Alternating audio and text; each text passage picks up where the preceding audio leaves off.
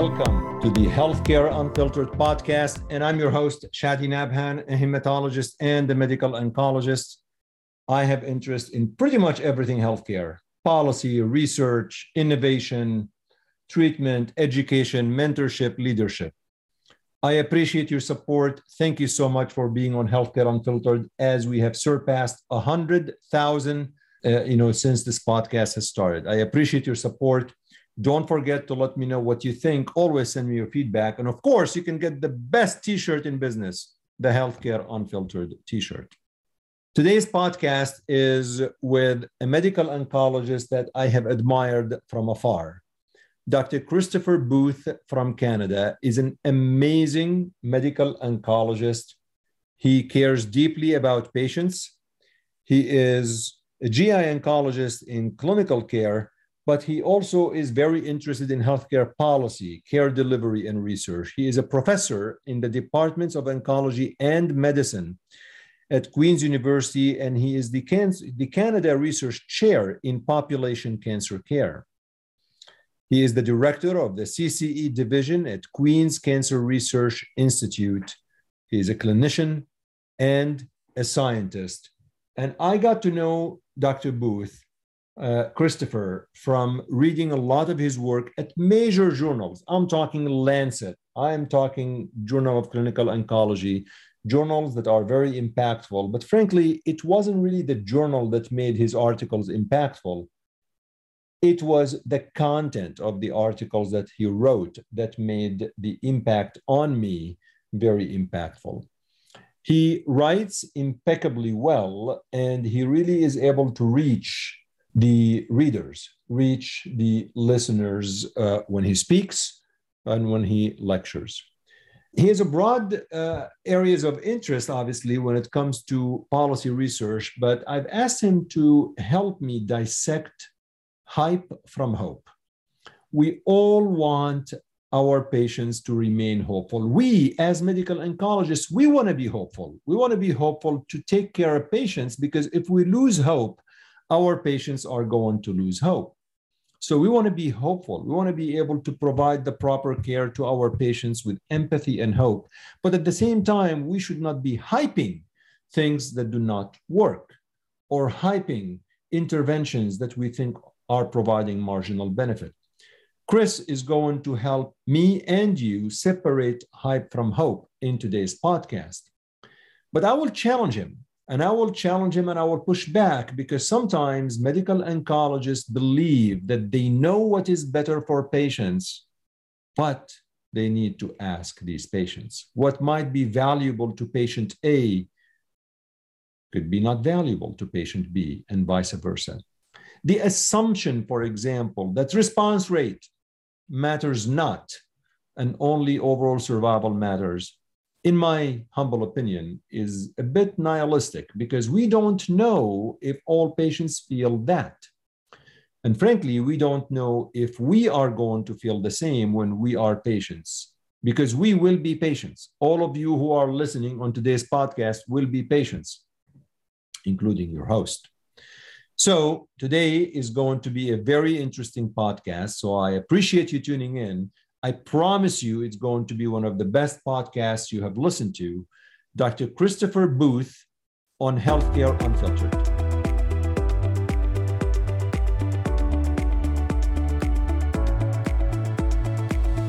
Chris, welcome to Healthcare Unfiltered. I'm very excited that we have you on, and you are not active on Twitter or social media, which is a big problem. We're going to talk about that. But this is a nice segue that you got to introduce yourself, because, if you were active on Twitter, people would have known a lot about you by now, but you're not. So who the heck are you? Great. Thank you, Chadi. Well, first of all, thanks for inviting me on the podcast. I've been a fan of your work and have read it for years, and I've enjoyed listening to your podcast, usually during my long runs along the shores of Lake Ontario. So I'm a medical oncologist. I'm based in Kingston, Canada at Queen's University. I split my time between the Cancer Center, where I look after patients with GI cancer, and in the other half of my time, I'm the director of a research unit that looks at health services research, delivery of care, quality of care, global oncology, and health policy. And so I wear a few different hats, but I'm very interested in the intersection about how health systems and health policy interface with evidence and randomized trials, and ultimately with patient care. And so those are the themes that I care most deeply about, and that's how I spend my time at work. Chris, what got you into that? Like, first of all, what got you into the GI oncology piece? But at least most of us, when we go to medical school, healthcare policy is such an enigma to us. What got you interested in it? Good question, Chadi.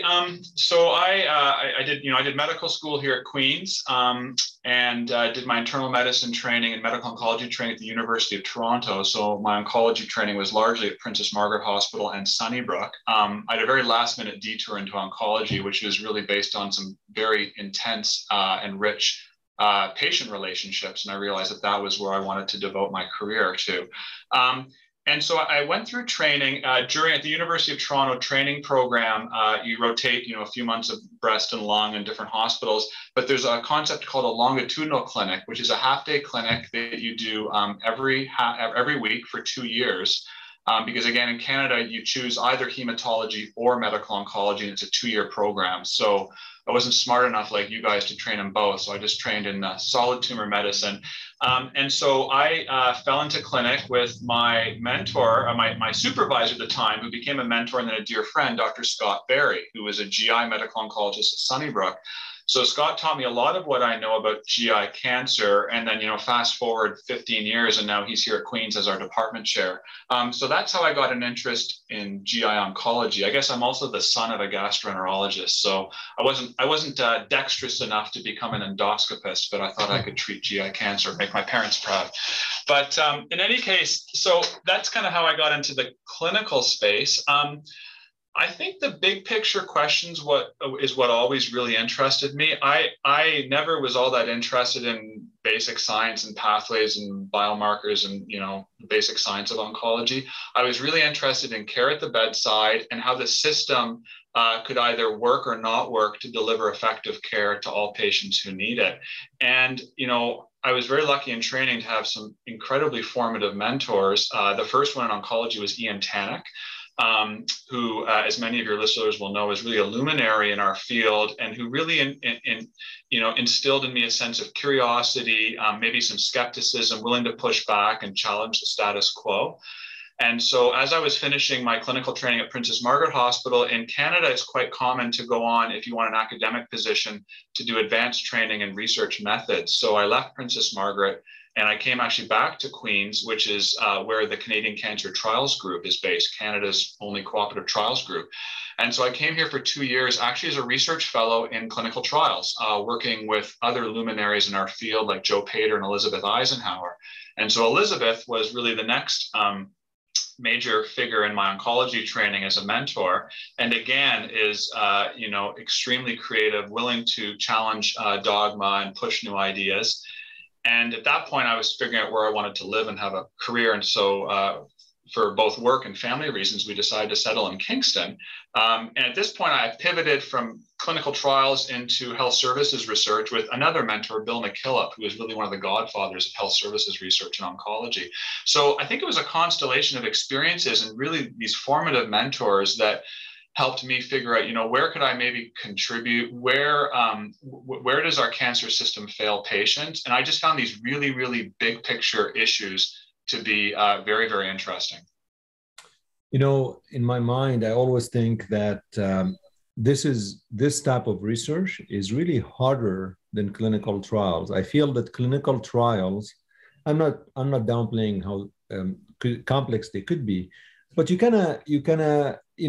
have this, it's phase 1, phase 2, phase 3, you design endpoint, you got the sticks and you follow. It's a little bit the framework or the blueprint or how to conduct them is there. It's, of course, it's a matter of getting the drug and the funding, all of that stuff, which is complex. But in health research, in healthcare research, delivery research, there's so much that is vague because a lot of this out of your control as an investigator, right? You've got government, you've got policymakers. So as you do this research, how do you give me your measures of success? How does Christopher Booth, when you're doing something, how do you look back and say, I was successful in this project or the other project? Chad, it's a really good question. And it's interesting that you mentioned that because I haven't heard that articulated very often. But when I was making the decision, as I was transitioning from my research fellowship into faculty, and I decided, look, I've trained in clinical trials, but I really want to do health services research. It was Bill McKillop who sat me down and said, Chris, are you really sure you want to do this? This is actually really hard.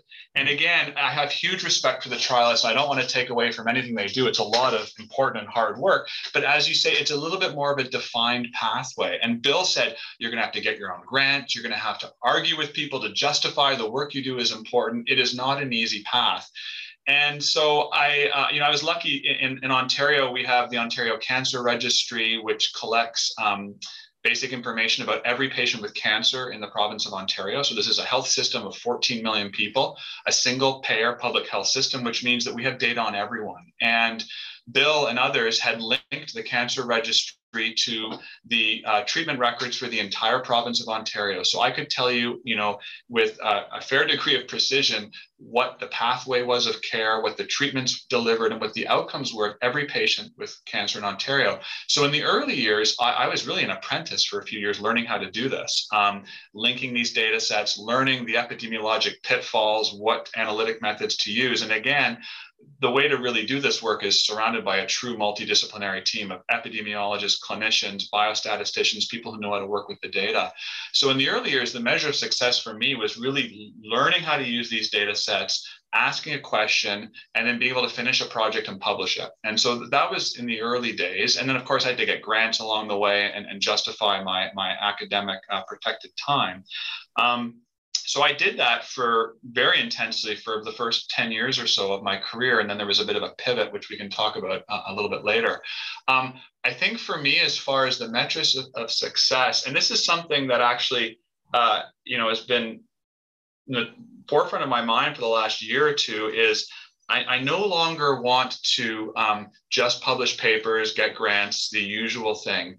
That's a necessary step. But what I really want to do, and I'm still learning how to do that, is how to influence systems, mindsets, and policies to ultimately improve the care that we deliver for patients. And that, as you say, that's very nebulous and it's very, very difficult. And in the early days, you publish science and you hope that policymakers notice. And you also publish science because I think it gives you insights and ultimately credibility and perhaps a platform or a voice where people might listen to, a random oncologist from the countryside of Canada. And so I think those are necessary steps. But I'm now at the point where, for me, the measure of success will be if I can contribute in some small way to how clinical care is delivered at the bedside and how the health system is organized and implemented. And so, for me, it's not so much about publishing papers that maybe my mother and 3 or 4 other people read. It's about actually doing work that I know will directly influence policy. And it is certainly a sign of maturity, because let's face it, in the beginning, you got to publish these papers so people know who you are and you establish the credibility, and then you could become picky and choosy. And you're obviously at that stage. But you mentioned something, Chris, about the 14 million registry and so on. I think folks who are listening may not be familiar with that, with how big that system is. Can you maybe shed some light into it? And so these are 14 million patients with cancer? No. This is the population of Ontario. So Ontario is the largest province in Canada. It has the population of 14 million. And there's a provincially government mandated Ontario Cancer Registry, where basically by law, in an anonymous, secure way, basic demographic and disease data are captured in this registry. So it's a population-based cancer registry that's been ongoing for decades, that collects every cancer diagnosis amongst this population of 14 million people. So, going back decades, there are tens and thousands or hundreds of thousands of cases. It's almost like SEER Medicare, but for everyone. old, young, rich, poor, rural, urban, community centers, academic centers. Available to whoever wants to mine it's available. Yeah, there's privacy regulations you have to go through, but it is available for any investigator or academic unit in Ontario. And we're very lucky that since the early days, the registry, we've held that cancer registry here at Queen's. And then the beautiful part is, on top of that, our unit has patched on the chemotherapy records for every patient, the radiotherapy records for every patient, surgery, and then survival data. So this is really, I think, one of the advantages of a single payer health system is that we have data on everyone, not just old or urban or hospital-based or insurance company-based. It's everyone. So it's quite a powerful tool to understand delivery of care in the real world. That's amazing. That's really amazing. Very powerful. It's a very powerful tool. And I guess, the other thing, just to follow up, Chadi, on your earlier question, is you're right. I think it's kind of an evolution of career thinking. And so for me, it happened like about a year ago, where I was, we just finished some large projects. We published some fairly big papers, and I was about to launch into that grant writing phase and design the next research study. And for the first time in my career, I had a bit of a weird feeling in my stomach. It was almost a bit of a sick feeling. And I said, what is that? And I didn't want to get back on that treadmill. I didn't want to be so busy designing research studies, having a flow of data, and publishing like literally 40 papers a year, that I couldn't actually act on it. And so I went through a period of introspection and spoke to, mentors, dozens of them, different people I looked up to all over the world, and asked for advice about how I might be able to use my skills and experience to have the greatest impact. And what I realized was I needed to reduce the size of my research program to create time, space, and creative energy to think about how to actually influence mindsets, systems, and policies. So, it might have been the first time in the history of an academic, department review where my annual goal this year was to publish 50% less papers. Because, the last number of years, our program's been so rich and productive, and I've had such amazing colleagues, but, we're publishing 40 papers a year, which has been great for, answering questions and learning and having fun, but it didn't really allow time for deep reflection and trying to follow up and ensure that some of those really important findings actually translate into policy and practice. So I've tried to be more selective and decrease my research program to allow the time and energy to have maybe more outreach with policymakers, with the public, with our clinical community, and with patients. And really, the impact that you will have is never going to be measured by the number of papers. It's going to be measured by how impactful that paper was. You could have one paper a year, frankly, and it could be so influential that changes a lot of things. And you could have 40 papers and they don't really change much. So I think certainly we're thinking alike, where really the impact or the influence or the legacy of what you're trying to accomplish is going to be measured by the impact of whatever few papers you have versus the sheer number of papers. Academically, culturally, the number of papers is always important, but you're a professor, so it doesn't matter at this point. Yeah, no, you're right. I guess the way I look at it is, I'm so privileged. I've lived a life of, what I refer to as unearned privilege, right? I through the lottery of life, I was born into, an upper middle class family in Canada where I had access to schools and education, and I went to good universities. And now I have a job where, I'm so lucky. I look after patients, which I think is the most, one of the most noble callings there is, and a job that I love. And then, 2 or 3 days a week, I get paid to sit and look out a window and think about problems and work on really anything I want to do. And so I've got it, I'm like you now, I'm certainly well into mid-career. I'm no longer early career. And I kind of thought, well, I've been given this opportunity. I kind of want to make the most of it. And so it's been an interesting journey to get to this point. Well, certainly, and you have, because I've heard about you through your published work. So you're clearly reaching a lot of folks.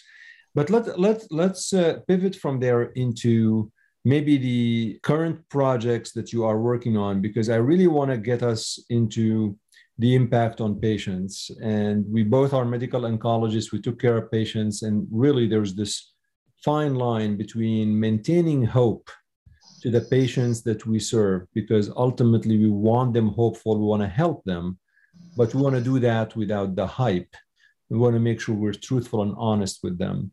But to get us there, to try to answer that question, maybe a good segue, you can maybe tell us the top 2 or 3 projects you're currently working on and how you see these projects fitting into the ultimate stakeholder, which is the patient.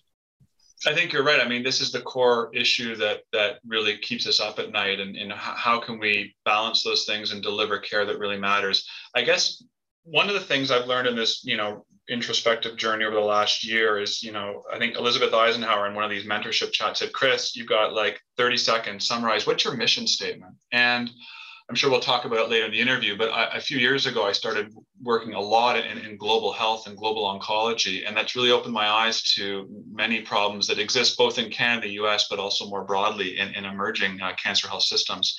And so I guess my mission statement is I want to live in a world where, regardless of where someone lives, they get access to the cancer treatments that really matter. They get access to the fundamental surgery, radiotherapy, chemotherapy, palliative care, and primary care that we know makes a big, big difference.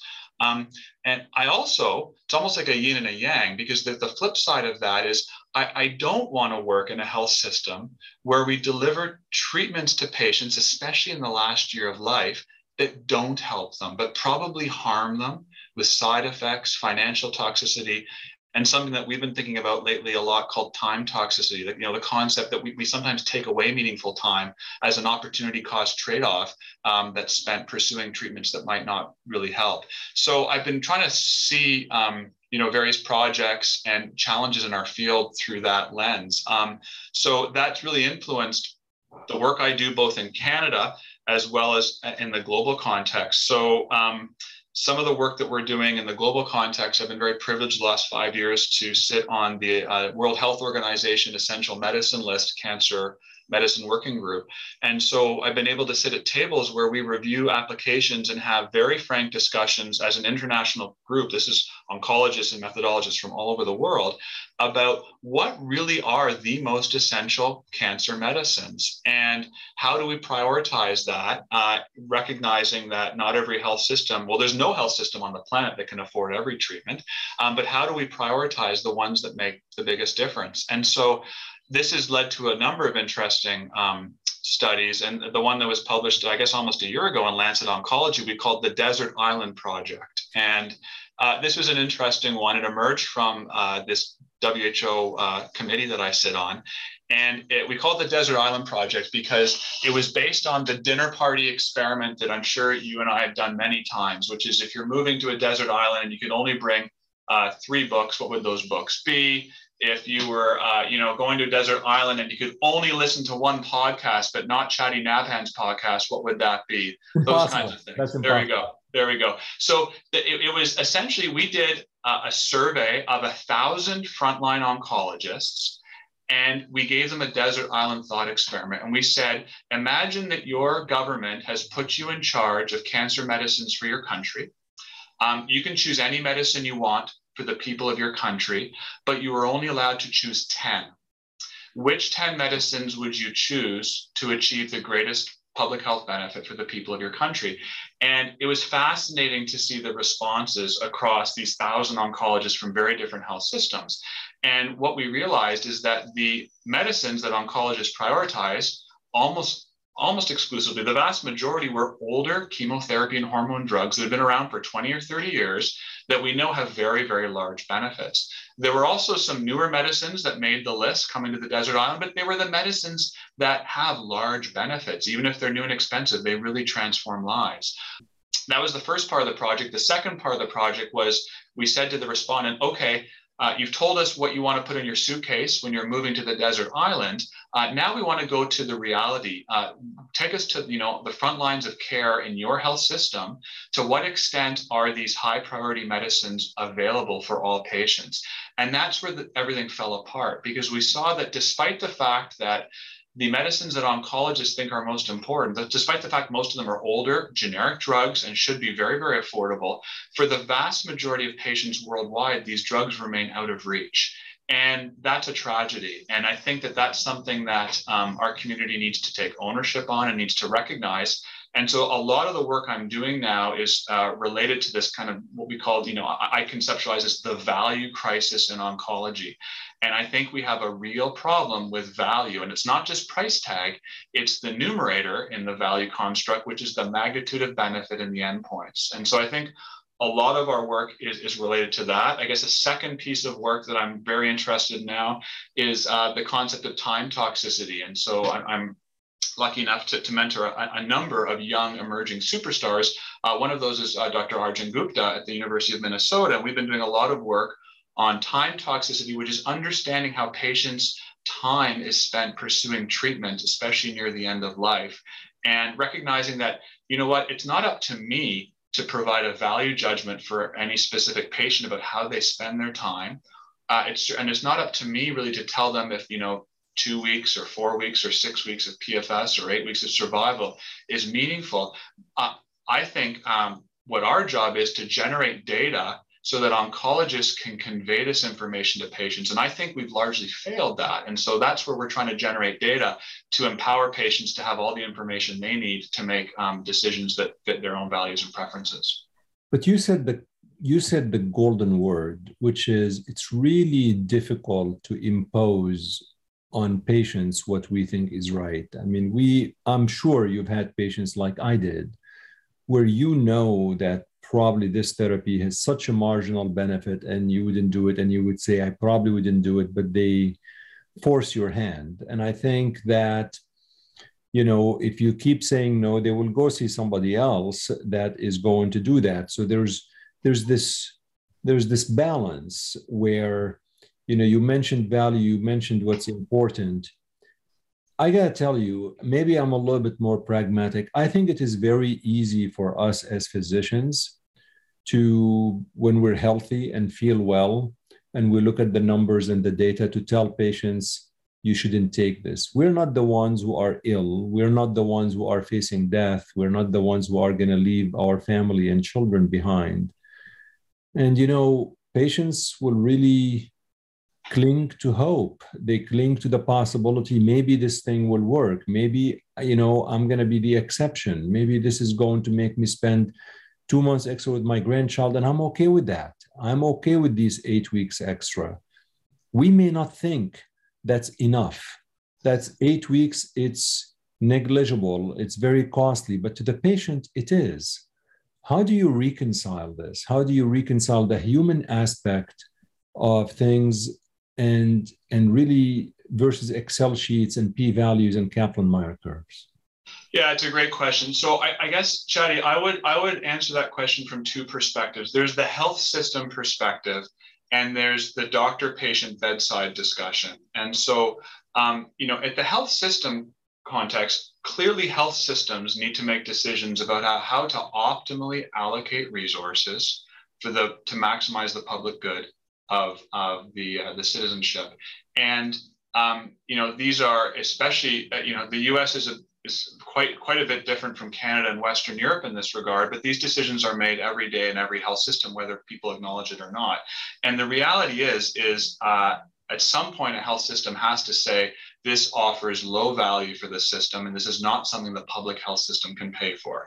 I mean, imagine we had a drug that cost $1 million, and with great precision in a beautiful clinical trial, it improved median survival by 4 days. And I mean, I think that's an extreme example, but just somewhere along that continuum, I think most people will agree that a treatment might not be in the best interest of the health system. But let's get to your question, which I think is at the bedside, which obviously is probably the most important thing that we do, is these discussions with patients. I agree with you that some patients will have very different values and preferences from others, and including myself. And there are a subset of patients that this has been shown actually in empiric literature. There are some patients that will do anything for 1% or a week or something like that. I actually believe, in my experience, those patients are a significant minority.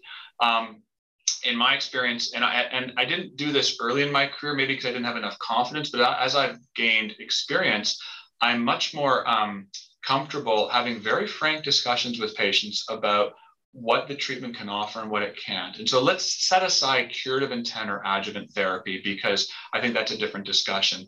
But in solid tumor medicine, where the treatment is clearly palliative, I think that we can do a better job in conveying the magnitude of benefit. It's so much easier to say your CAT scan shows things are growing, but don't worry, we have something else, and we move on to it.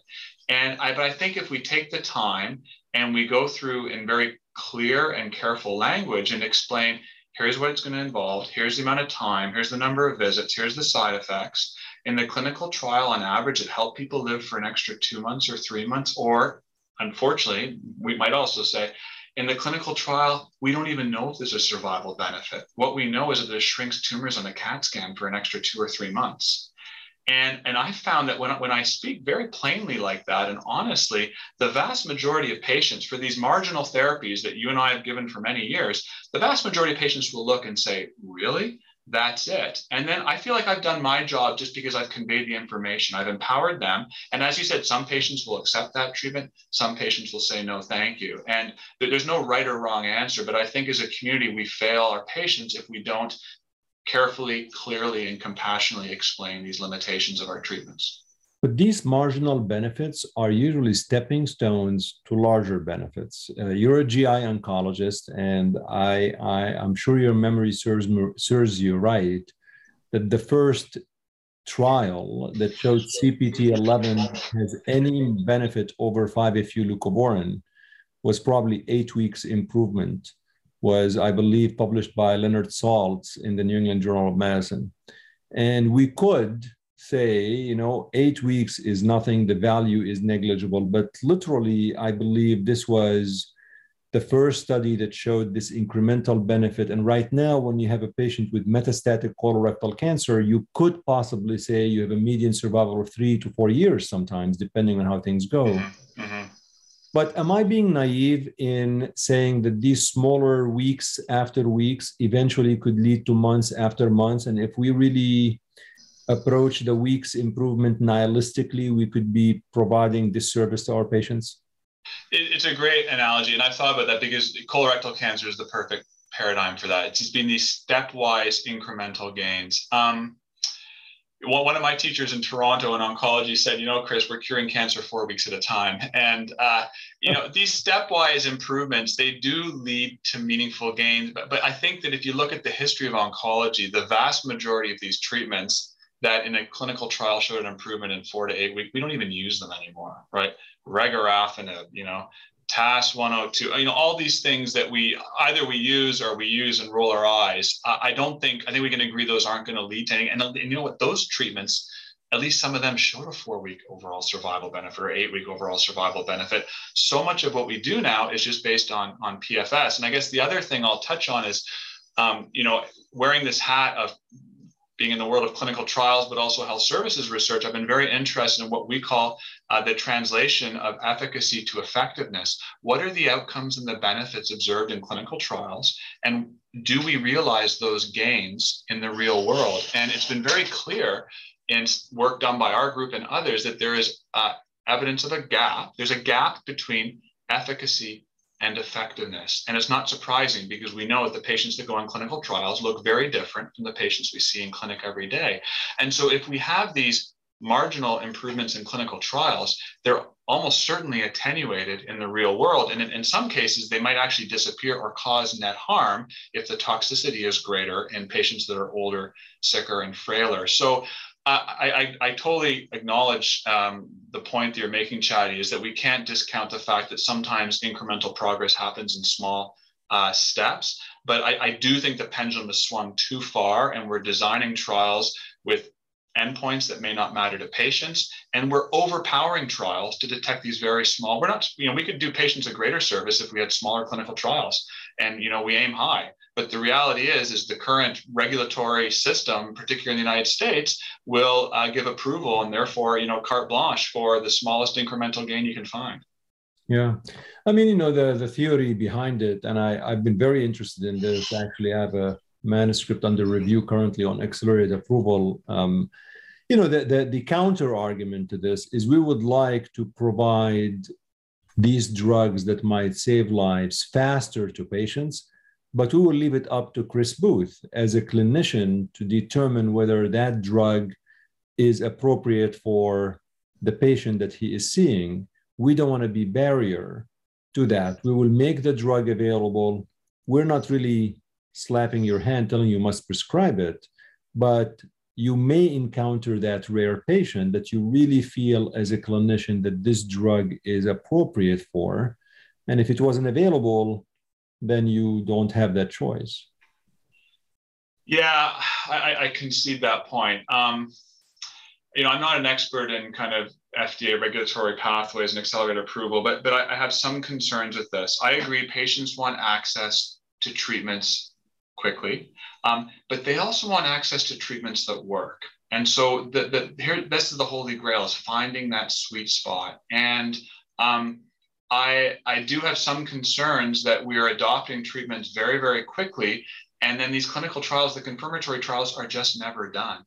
And then we not only are, potentially harming or giving marginal benefits to the patients right now, but this is going to become standard of care for like tens of years, which impacts thousands and thousands of patients. And there's opportunity cost for the next generation of clinical trials. So I can understand the desire to approve a promising therapy early based on early data, but I really think there needs to be a confirmatory trial underway at the same time, or else we'll never have the answer. I mean, we need to take a step back and remember the null hypothesis is null. The reality is that most treatments that start, they actually don't help patients. And so I think we can, retain maybe a little bit of scientific humility and recognize that things that look promising, a lot of them will not pan out. Some of them will, but I think we owe it to our patients to actually measure these things so that we know that when we're recommending this to future generations of patients, there's actually a real benefit there. So right now, when you talk to patients, when you're dealing with patients who are sick, it's metastatic disease, it's not curative intent, and you're working on prescribing therapy in the real world outside of clinical trials, how do you communicate, I guess, the information in a way that is empathetic, at the same time realistic, at the same time you really want to, you don't want your, it's very difficult diagnosis, it's very challenging, and you want to, how do you balance, how do you keep patients hopeful, and you want them on therapy and compliant, but at the same time, you don't want to overhype it and say this is the best thing since sliced bread?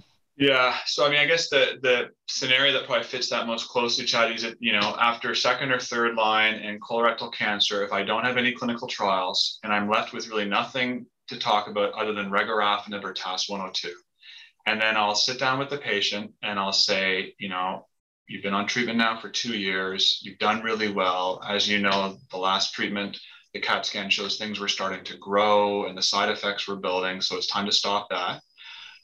As of right now, we don't have any clinical trials here. My colleagues in Ottawa and Toronto don't have any clinical trials. There is a chemotherapy pill that we can try. And while a chemotherapy pill sounds like it might be, less toxic and appealing, I need to tell you that when I've given these treatments, they cause a lot of rash and diarrhea. And what we found in the clinical trials is when they took a whole bunch of patients like you, and half of them got the pill and half of them didn't, on average, the patients who got the pill live an extra 4 weeks or 6 weeks. And then I always say this, I'm not telling you you only have 4 weeks to live. I'm saying that if I took 100 patients like you and half of the people got this treatment, half of them didn't, on average, the ones who got the treatment would live for an extra 4 weeks. And when I put it that way, most of my patients, I've had a few people who say, yes, I'd like to go on that treatment. Most people say, no, thank you.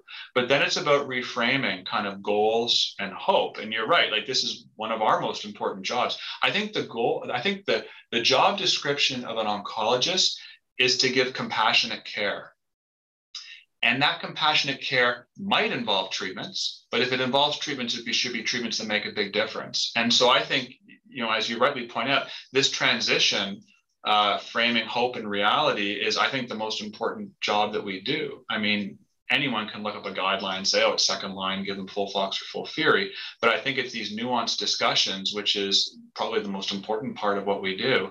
And so it's about reframing things and say there's a lot of uncertainty about what the next number of weeks and months will look like. I often ask for permission. I say, do you want to talk about how long people live in this condition? And, I usually, every time I switch lines of therapy, I use that as an opportunity to have these discussions. And sometimes people say no. I usually want them to know that it's not curable, just so they kind of have a correct framing of things. But if they don't want to know details, that's fine. If they want to know, then the way I explain it, Chatty, is so in this example, kind of refractory colorectal cancer, I would say I'm going to give you some numbers. But before I give you numbers, I just want to say that doctors are terrible at this. We're wrong. Studies have shown over and over again that when we give an estimate of how long people are going to live, we get it wrong in both directions. And I hope I get it wrong and I see you down the road many more years from the numbers I'm going to give you. But I just want to frame it that way. And then I say, on average, when people are in this condition, they live for weeks and not months, or months and not years. And I leave it at that. And I say, so, there's a lot of, if I say the months and not years line, I say there's a lot of variation in there. And sometimes it's only 2 or 3 months. Sometimes it's 4 or 5 months. Sometimes it's 10 or 12 months. And I said, I'll always be very honest with you. We might do scans periodically. I'll see you, as often as you need to, and we'll keep revisiting that. But my goal right now is whatever time you do have left, I want to make sure that you feel as good as you can for as long as you can. And we'll try to keep you out of this place as much as possible so you can spend time doing the things you want to do. And that's the way I usually approach it. But this is the art of oncology. And I'm still learning. And I continue to learn from trainees and colleagues, and most importantly from patients, about how I could maybe ease this transition and do a better job of helping them through this transition. Absolutely, the art of oncology. And I'm curious, Chris, when you do that, have you been able to, you've taken care of this patient, for example, for a while, have you been able to predict, for example, the response of patient A versus patient B? Are you able to draw for us and my listeners a phenotype or somebody that is going to push harder versus somebody who is not? Is there a research out there more descriptive, let's say age, socioeconomic status, having children or not? I don't know. I wonder if there's something that says if you have these 5 factors, 90% of the time you're going to push for therapy. I don't know. Maybe there's something like that I'm not aware of. It's a really good question. I don't know the literature on that space. I suspect there is literature on that. Anecdotally, it tends to be younger patients, tends to be higher socioeconomic status, maybe hyper-educated patients. I look after patients who come from an urban environment with a lot of education, and patients from a rural environment who might be educated or maybe less educated. And I must admit that the most pragmatic patients I look after are farmers from the countryside. And I've had all sorts of phenotypes of farmers, and some patients who are farmers will want to have, lots of therapy in their life, but a lot of them are more practical and pragmatic. But that's just a gross generalization, and I can't really pinpoint any specific social demographic feature. I suspect there's literature out there though. Yeah. And when you talk about this, obviously this hopefully helps you. The way you frame it, it's empathetic actually, and it's very real. And I can imagine that patients will react favorably to it. They realize that you have their best interest at heart. But you commented earlier on something called value to patients.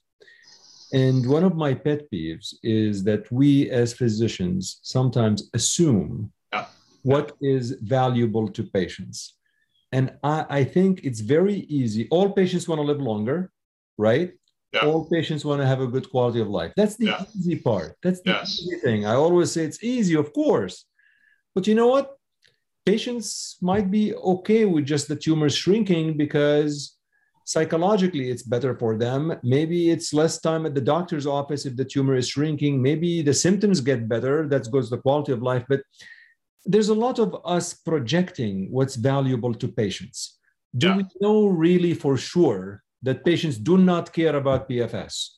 Chatty, great question. So I agree with you. It's a problem, us making these, presuppositions about patients' values. So 2 things to comment there. First is, how do patients want to spend their time? So as we've thought about this construct of time toxicity, we've had to reconcile the fact that I would assume that most patients want to spend more time fishing or traveling or visiting loved ones, but some people might get a sense of security, peace, or proaction by being in the cancer center, getting treatment, and they might derive benefit from that. So you're right.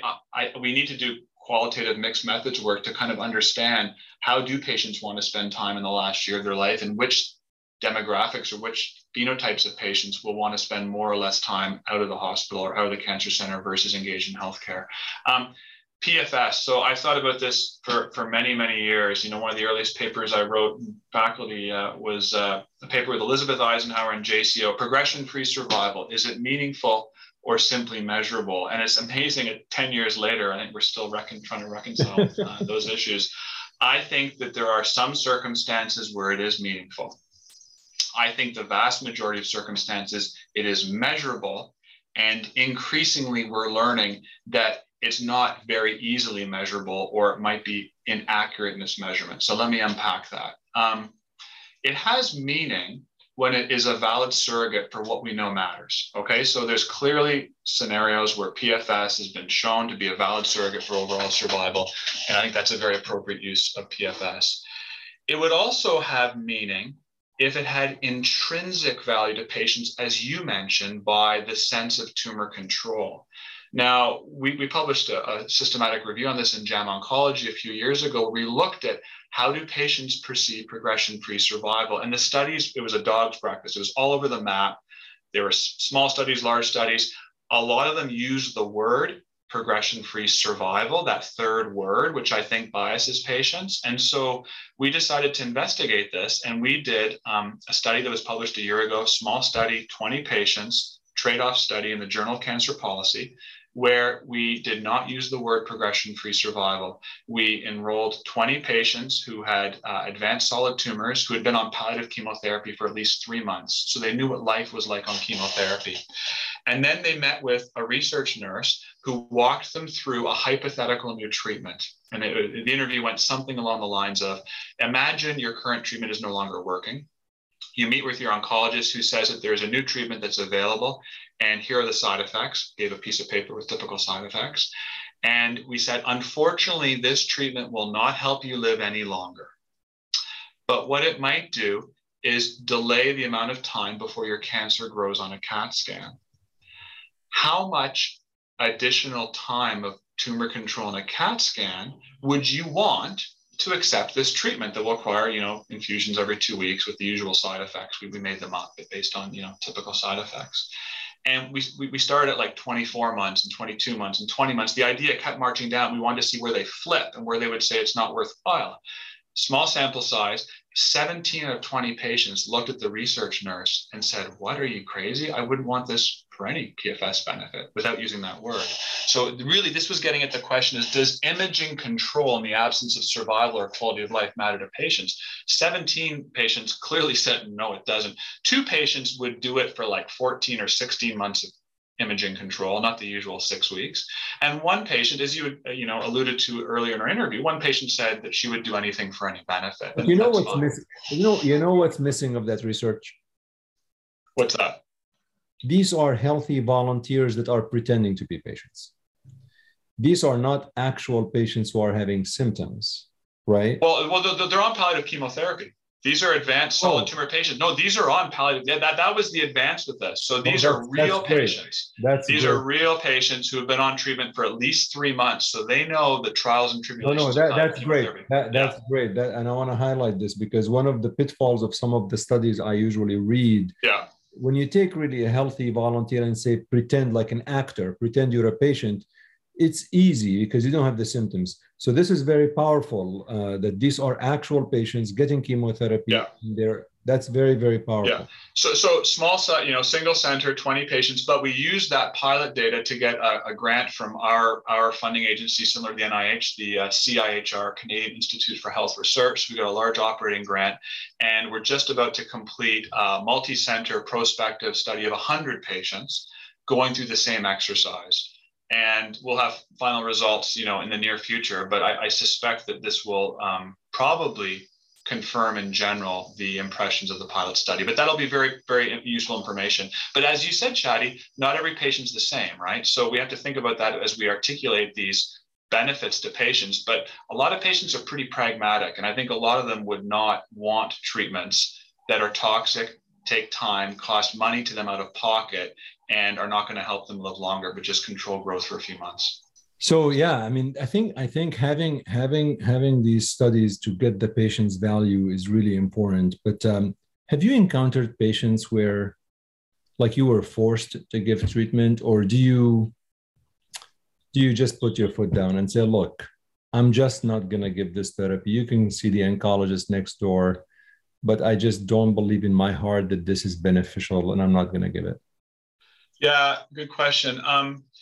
In some ways, I'm a little bit more protected from that conversation than my colleagues in the US because we have a publicly funded cancer system. And so there is a health technology assessment body that has decided which medicines will be paid for and which ones will not. So the really marginal stuff in Ontario is not even really an option. It's not funded in the public context. So I avoid some of those conversations that you and your colleagues would be more likely to have because it just isn't an option to access these medicines. Having said that, there are some treatments where I've certainly been asked to, retreat with something that we use in the first line and now we're in the fourth line, or things that I am uncomfortable doing. And I'm quite comfortable now saying, I do not think this is going to help you. I'm worried about the side effects and risks. And, I work in a large group of 6 GI medical oncologists here at Queen's. And so I said, I'm happy to arrange for a second opinion. And then they'll see either one of my colleagues here in Kingston, or we'll go to Toronto or Ottawa to see a colleague. And I'd say probably most of the time, the second opinion agrees that, pursuing that treatment is not wise. And occasionally they'll have another option or clinical trial, and that's fine, right? I have, I think the residents still find it amusing that even though I'm not junior anymore and I'm fairly mid-career, I have no ego when it comes to like calling colleagues for advice and help. In fact, I love it. Like I'll walk down the hall and say, hey, Scott, Jim, Anna, what do you think about this case? Or I'll call colleagues in Toronto and Ottawa. I find that kind of fun. And I'm happy to say, tough case, I'm not really sure what to do. What do you think? And so I tend to engage my colleagues in those difficult patients. You keep saying you're mid-career. Come on, you're senior now. It says not mid-career. So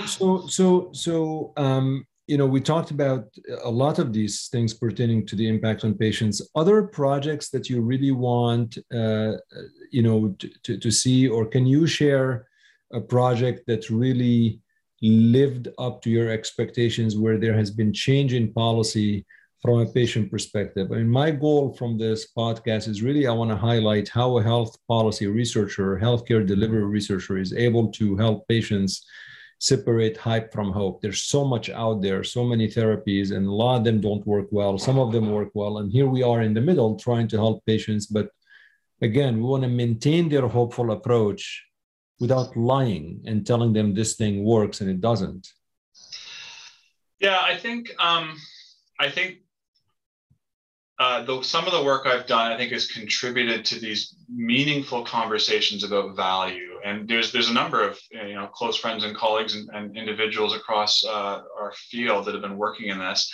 I think that I've been able to get some of these issues, pushing back on PFS, pushing back on marginal gains, publishing studies that show that maybe the oncology bar is dropped too low. At least in Canada and in some European health systems, I think this message is starting to get through to regulators and policymakers that are saying, you know what, maybe this isn't in the best interest of patients. Maybe we collectively as a community should start pushing back and get the trialists and the pharmaceutical companies and the system to raise the bar. So I think maybe that's, in some ways, I might have contributed to that conversation. I think in the global space, I do a lot of work with colleagues in India and other parts of South Asia. I think drawing attention to the paradox of global oncology, where we probably in some centers and some systems have access to too much medicine at the end of life that isn't helping. And in other parts of the world, we have a desperate lack of access to the treatments that have profound impact. And this is not a new problem. And certainly many people have been working on this well before me and have much more expertise and have made a greater contribution. But I think because I've been able to live and work in different systems, namely in India and Canada, I've been able to gain some insights that are hopefully contributing at least to some policy within the health systems and maybe at the level of the World Health Organization. I've listened to a TED talk that you gave, which was really fascinating. Tell me about that experience. I want to link to listeners to hopefully can take a listen to it, but I thought it was very powerful. How was that experience and how did this come about? Yeah, Chetty. So that was probably the hardest academic exercise I've ever done. So our Dean of Medicine, Dr. Jane Philpott, who is a Canadian hero, she has a long career as a family physician, an educator, working in global health, and then became the Federal Minister of Health and Federal Minister of Indigenous Affairs in Canada before leaving politics. She came to Queens as our Dean of Medicine about 3 years ago now.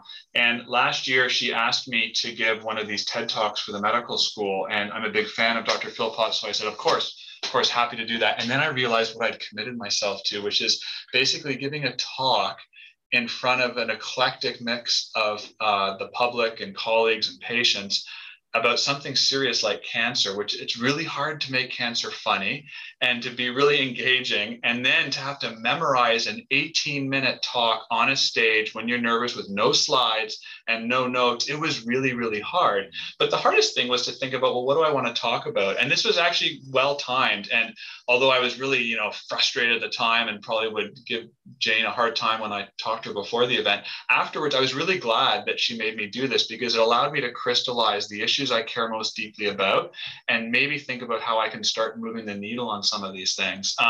So I did that. And I spoke about, these paradoxes in oncology. It's a field full of paradoxes. And so one of the paradoxes that I think a lot about, I call it the last 6 months of life paradox in oncology. And so I'm sure this is something you observed in your clinical practice, and your listeners will have also experienced. It's when I'm looking after someone who is in the last 6 months of their life, it's relatively easy for me to prescribe a new cancer medicine that costs $100,000. It is going to make them a bit sick. It might slow growth of tumors on a CAT scan, probably won't help them live any longer. So that part is fairly easy. The paradox is that for that very same patient in those last 6 months, it's almost impossible for me to arrange for them to have adequate community supports, for them to live, if they're isolated, to live at home by themselves with food, adequate nursing care, care and compassion, someone checking on them. It's almost impossible to arrange that. And that's a real paradox. And how is it that as a society and a health system, we're okay with that? We shouldn't be. We could have a much greater impact by ensuring that we give what I consider, high value care, especially in the last 6 months of life. And I don't know if it's any different in the US, but I suspect that patients also fall through the cracks with home care and hospice care near the end of life. So I think that's a big problem. And I think that we have a lot of, if you think of the next generation of oncologists, there's so much energy and creative talent and intellect in the field. And I think we can do better than aiming for 6 weeks of PFS. I just think that there's more exciting, important, and impactful projects and questions that as a community we can work towards that will really lead to meaningful gains for our patients and our communities. And so I hope that in the coming years, we'll see, the junior people in our field increasingly work on those really challenging issues. Well, look, I've enjoyed this. This is really great. I'm going to continue to look forward to more of these projects that you come up with in terms of changing the way we take care of patients. And I certainly look forward to working with you on a few of them in terms of, we have a lot of similar interests in terms of the things that drive what we actually do. I tend to think that the need to moving the needle is so slow in that thing. And but congratulations on everything you're doing. And we will continue to look forward to more projects coming from you. Great. Thanks, Chadi. I really appreciate you inviting me on the show. Thank you.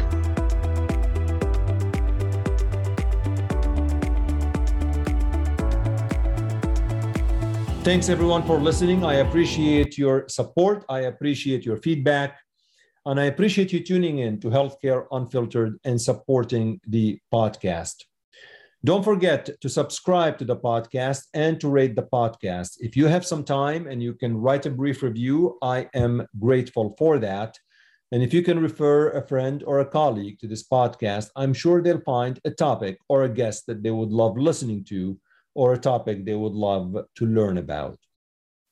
I would appreciate if you could do that. You can also subscribe to my YouTube channel, Shadi Nabhan and Healthcare Unfiltered. You can watch all of these interviews on the YouTube channel. Don't forget to let me know how I'm doing. You can direct message me on Twitter at Shadi Nabhan or visit my website, shadinabhan.com. Before I let you go, I want to leave you with a saying from a Lebanese poet, Khalil Gibran. Out of suffering have emerged the strongest souls. The most massive characters are seared with scars. Until next time, take care.